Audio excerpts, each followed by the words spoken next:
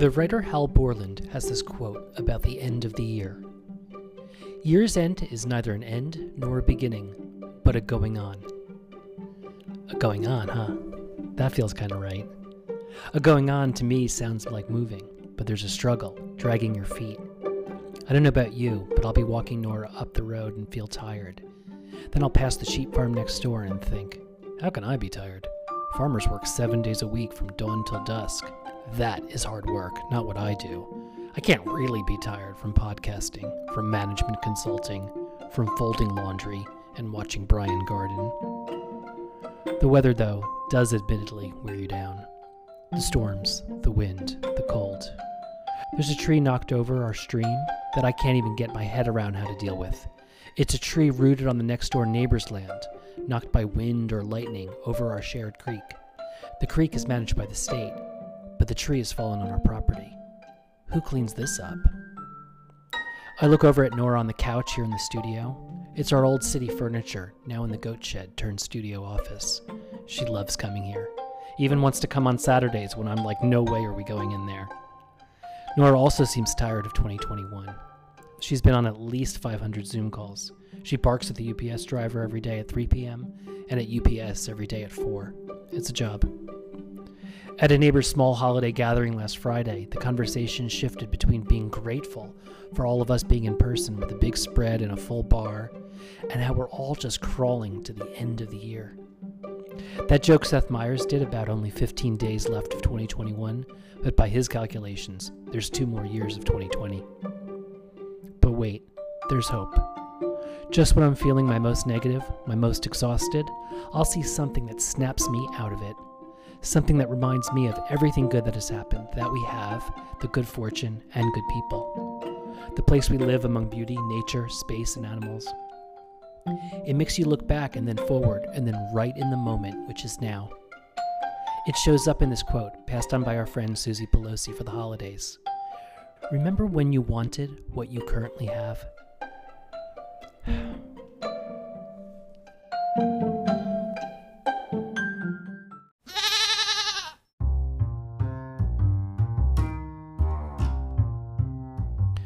I'm Matt Zucker, and this is Cidiot, learning to live and love life in the Hudson Valley. It's not just the end of the year, it's the end of the season for the podcast. I know it's arbitrary, but I started breaking things into seasons during the second year when I was getting a bit tired. My father-in-law Morty said maybe stop for the season and start again. Seasons, I thought. I forgot I too could have them. It's a good idea to pause, to break, to reset, to find your second wind. My mother takes power naps, 20 minutes or so. She'll go from being completely beat to ready for more. Brian goes for a run. Some people go to the gym. Some meditate. Some listen to music. Some, like our guest today, don't really get tired because he loves what he does and he's having too much fun. I won't lie, producing a podcast is a joy and a chore, and I keep creating more for myself to do. As you know, I started writing for the Red Hook Daily Catch with an Ask a Cidiot column. Weekly was admittedly too ambitious, so now we're at bi-weekly. The publisher, Emily, tells me it's really popular. I like doing it for a lot of reasons. I love writing and publishing, and I also get paid for it, which helps support the podcast. And of course, it's bringing in more listeners. I can see it in my Google Analytics. And then there's the song, Cidiot's Anthem. It's taken time to produce with El Sueco and the Don at Space Studios, but it's going to take even more time to market and get out there at launch. Late January is when we're putting it out there. Make sure you're on the list. Add your email at cidiot.com. Meanwhile, I want to end this year introducing you to a great person who I met during it. Matt Baumgartner is an entrepreneur and owns June Farms near Albany, as well as several bars and restaurants like the Troy Beer Garden, the Berlin Lounge, the Old English Pub, and Wolf's Beer Garden in Syracuse. We talk about his story, how he started June Farms, about the animals, how pigs are smarter than cows, and you'll even learn the funny story behind the name. Welcome, Matt. Thank you. You're a Matt with 2 T's. I'm a 1 T. That's just weird.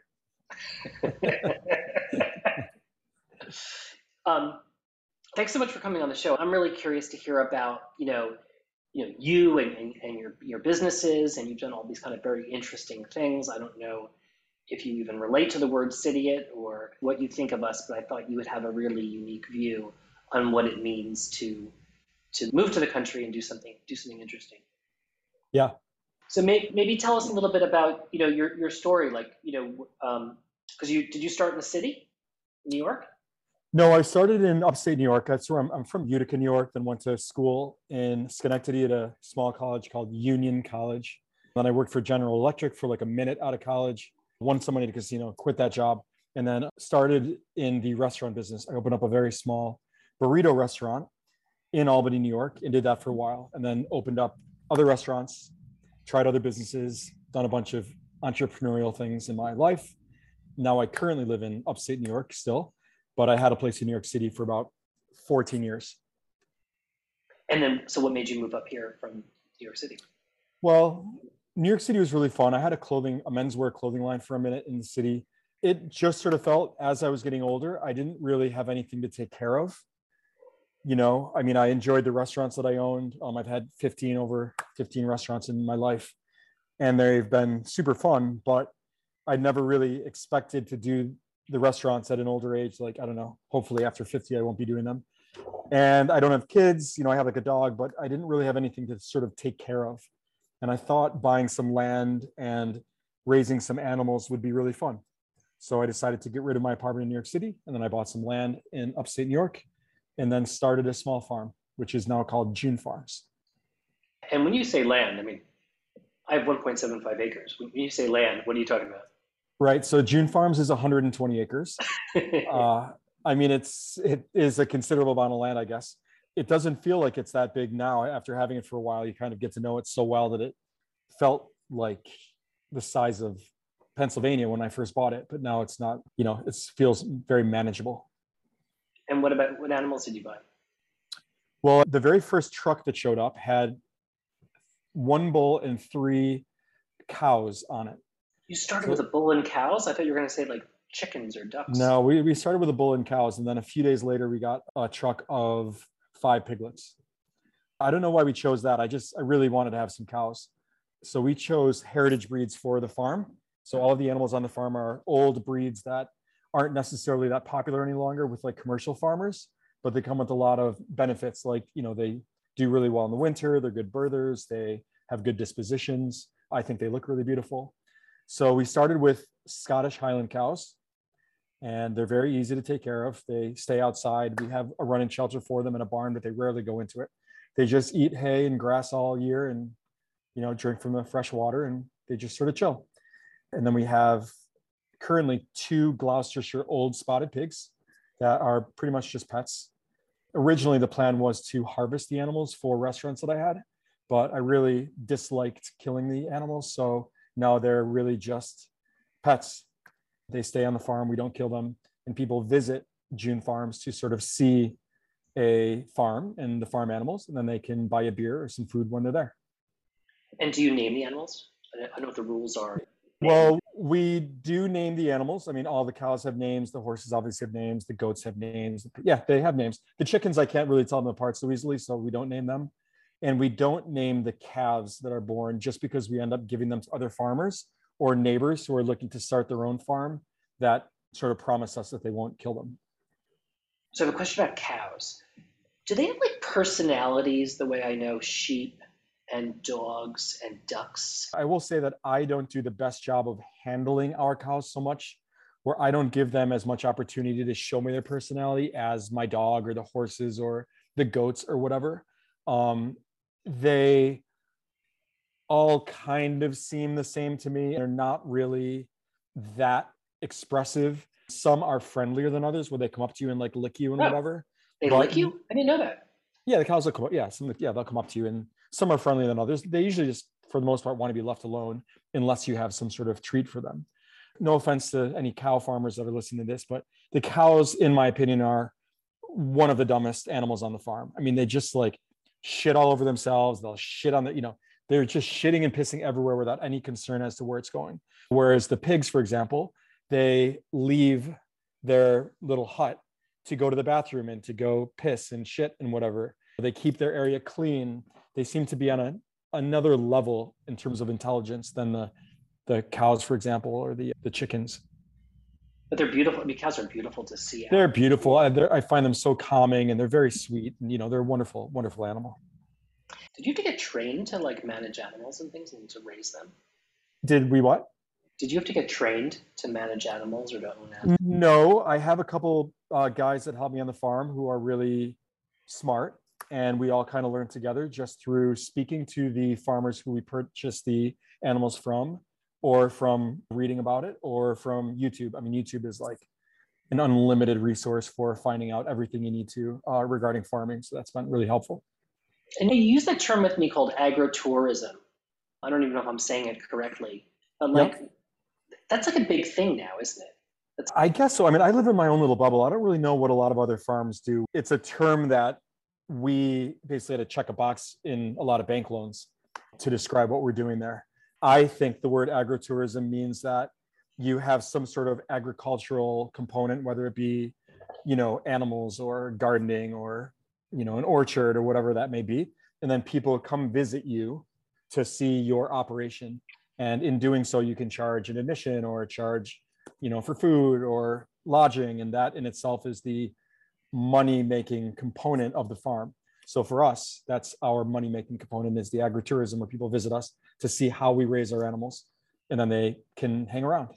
They can rent a cabin or buy a beer and buy some pizza. Oh, cool. If people want to do something like that, what do you think they should know about like owning animals or running a farm? I think you have to have a very clear way to make money from the beginning. I think a lot of people think, oh my God, I'm going to milk the cows and make my own cheese and sell them at a farmer's market. You're going to be broke the first month. Raising animals is very expensive, even just the taxes of the land and the feed and all of that stuff. So a lot of farmers really work super hard with a lot of heads of cattle or a lot of pigs or whatever. I don't really know how they make money. Obviously they do, because there's a lot of them out there, but we could never make money on the yield of the eggs, or even if we were to still harvest the cows, I don't think we could have sustained the farm on that. So I went back to what I know how to do, and that's sell beer. So we make money on the beer. The animals are the attraction, but the income is from the beer and the lodging. Farm life though looks really, really hard. I live next door to two farms, and I was thinking about how tired I get, and then I look at a farmer and I'm like, okay, I'm not tired. That's 7 days a week. I mean, maybe because you're in the restaurant business, it's similar for you, but isn't there a certain level of physicality and being tired? I don't know. I guess when you use the word hard, to me, it was a lot harder working at a desk at GE, because I felt like my mind was in a prison, and I just felt like my soul was being crushed. So to me, that was hard. This is like fun. And it can be physically difficult, especially when you're doing things like fencing projects or things that just take a long time and it's tedious and it's laborious or whatever. That is hard, but the overall general day-to-day operation of the farm isn't that physically strenuous. We kind of have a lot of good systems in place that keep it pretty simple and manageable. And of course, I have two guys that help me a lot. So, I mean, we kind of all share the responsibilities, and they do a lot of the, more backbreaking work than I do at this point. But I don't know. It's pretty fun. I mean, you wake up, you feed the animals. It takes like a couple hours, and then it's really just sort of making sure everything is organized and clean. And there's always some ongoing projects. But it's usually when you get your like hay delivery, like that's a big couple of days of hard work, But I think when you have like 200 heads of cattle, and it's like all of the milking and all of the moving of the milk, and that to me sounds backbreaking and very difficult. Our operation is a little bit more simple and small farming, and not as physically hard, I don't think. What kind of things do you like creating? Is it like new projects? Is it like furniture? Is it I mean, birthing an animal? the farm itself feels like a huge canvas that we always get to add to and paint on and you build on. I really enjoy building new cabins. Like at the moment, we're building a hobbit house, and that's really fun. And we have a tree house in the works, and even just planting new trees or deciding which new animals we're going to get. I mean, all of that stuff is such a fun choice that, I don't know, it keeps me busy. And the constant changing of seasons presents its own set of challenges each season at the farm that keeps things interesting and, fun. What really sucks though? Like what's like disgusting or gross or what do you dread? Well, I don't know if I dread anything. I mean, it's a bummer when it's freezing out and you have to go outside and work and feed the animals. Um, I don't like the death part of the farm. To me, that's the worst part. Like showing up and seeing a fox having killed like three of the chickens, because you do get somewhat connected to the animals, even if they're not named. You still feel a responsibility to protect them and give them a happy life. And that sort of makes you feel like you failed on a level when you see some death. And when people come to visit, can you tell who's a city and who's not? Like, can you like size us up really quick? There's a certain clothing attire that seems like it's a little bit more downstate than upstate. You know, the jeans are a little tighter, the hats are a little fancier, the coats are a little longer. It seems like most of the people that stay at the Airbnb cabins are from Brooklyn, and most of the people who just show up at the farm and walk around are a little bit more on the local side, unless there's friends visiting people who live locally. A lot of the people just show up and have drinks and walk around feel more local than the people who stay at the cabins. What's it like for you to be gay upstate? When I came out of the closet in my mid-20s and I was living in Albany, it quickly felt that by living in Albany, and this is no dig on Albany, I love it here, and there's a lot of really great gay people here, but I felt that if I'm going to be an out gay person, I want to experience bigger things in life than what Albany can offer. So I decided to get an apartment in New York City. Even though I couldn't really afford it at the time, I'm like, I have to. Like, I don't want to be living here feeling like there's a whole world of people out there that I'll never meet because I'm living in, you know, a small city. And it was probably the best thing that I did, because it really gave me a lot of inspiration for the restaurant. I met a ton of gay people. It made me feel more connected to like bigger cultures and, you know, a more diverse population, which was definitely needed. And I do miss having an apartment there, and I do miss more of a gay culture than I have here currently. But I think overall, it was important for me to go back to my roots and be outside, working with my hands and doing things that I think sort of fed my soul a little bit more than partying in New York City with my gay friends. I think I'm happier and a little bit more calm because of the farm than I was when I was living in New York City. Let's talk about the region. I live in the Hudson Valley, so I'm a little bit south of you, or the other end of the valley, I guess, from you. I'm only about an hour away from Albany. What's a great place for us all to know about? I am team Albany all day long over Troy, New York, but Troy is really gorgeous. It's a small, little, cute Brooklyn style city that is really, really charming. And if you have one afternoon to spend in the capital region, I would say go to Troy, have a nice lunch, walk around, visit all the cute shops. It looks like you're right out of a Hollywood film. It's really, really gorgeous. I mean, it's all independent restaurants and bars. And I have one there myself called the Troy Beer Garden, which is a plant-based bar and restaurant. It's very beautiful, tons of plants and flowers. It's right on the Hudson. You can go back to Albany. There's a beautiful park called Washington Park, which was designed by Homestead, who did Central Park. That's beautiful, beautiful on a nice sunny day. Yeah, it's a really beautiful park to walk around. So this pandemic's been, hard on us all in different kinds of businesses. I would imagine it would have hit you in some fashion on either of your businesses. But what's it been like for you? Yeah, so it's weird on the restaurant side. We voluntarily closed. I have these beer gardens called Wolf's Beer Gardens that are like soccer bars. And we closed them down for months during the pandemic just because it was like not worth it to me. You know, the staff took off, we closed down, had money saved up. I was able to kind of relax a little bit. The farm on the other side was so busy because going to a farm was one of the allowable uses, one of the allowable things you could do. So everybody was coming to June Farms to just like walk around and see the animals. I think we had our busiest year. I mean, we've only been open like 4 years, but last year was our busiest year by quite a bit. So it's a really great business. And from a seasonal perspective, I get to kind of take a lot of time off, but then work like a crazy person in the summer and spring, summer, and fall. So people can come visit the farm either for the day, or they can come do a farm stay and kind of rent an Airbnb overnight. Yep. Airbnbs are all year long, and walking around the farm is all year round. But if you're looking to go to the snack bar and have some drinks, that's seasonal. I mean, it looks really beautiful. I've seen the Instagram feed. Yeah, thanks. I think it is. It's difficult not to be happy when you show up and you, first of all, have some drinks, but also when you see a barn cat running across the bar and there's chickens hopping on your car and there's horses and cows and goats and pigs and ducks and all of that. It really sort of flips a switch in everyone's head that reminds them of storybooks you read growing up. It's really beautiful out there. Those animals are really special. You started the conversation talking about how you wanted something to take care of. So do you feel like this is it? I could not even imagine my life without this farm at this point. I don't even know what my life was like before. Like, what did I do all the time? It's just so much fun.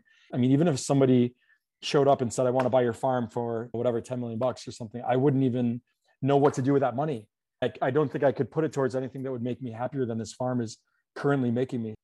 Originally, I was just going to live out there on the land. There was never a sort of idea of it being open to the public. It was only when I started getting the animals that I kept getting calls and messages from people saying, can we come out and see the animals? My mom's coming to town. Can I bring her out to see the animals? It made me realize, oh, wow, people really want to come out and just walk around a farm.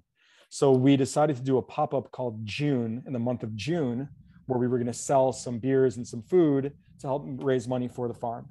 I didn't get a chance to get it done by June, so we did it in August, but I had all the logos and everything done by then. So I'm like, screw it, let's just call it June Farms.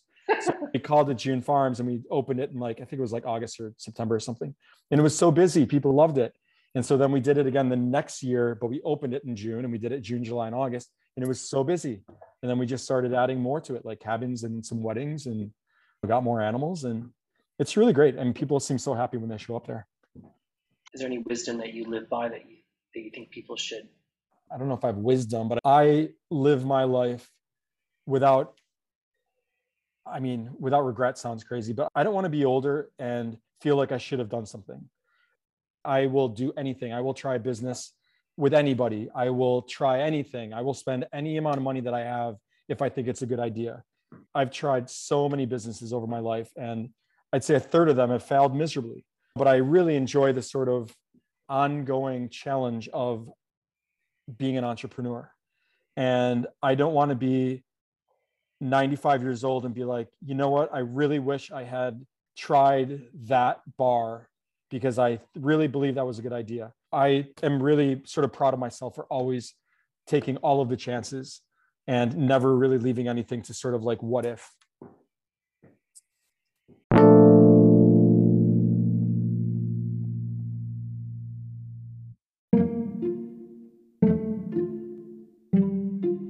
Thanks to Matt Baumgartner, and thanks to you for listening. All I want for Christmas is you, and a review from you. Please go to Cydia.com and see how you can do a quick rating and review of the podcast right on the site. It helps people find the show. Thank you, Anne, for doing the most recent one. And if you're listening on Spotify, they just introduced 1 to 5 star ratings, so please do that quickly there as well. Please stay in touch with me during this brief annual hiatus. Join the Cydia email list at the website and you'll be among the first to know about the song release and other cool stuff. I'm sending out my first survey to get input and ideas for next season, so please respond to that. It'll be short. But don't worry your donkey ears, I'm already working on season 5, which will be fabulous. I'm Matt Zucker, grateful for you, for this podcast, which in its own way keeps me from getting tired, and which I think is such fun. I also don't want to live thinking, what if? Thanks for tuning in. Happy holidays and Happy New Year. Come visit.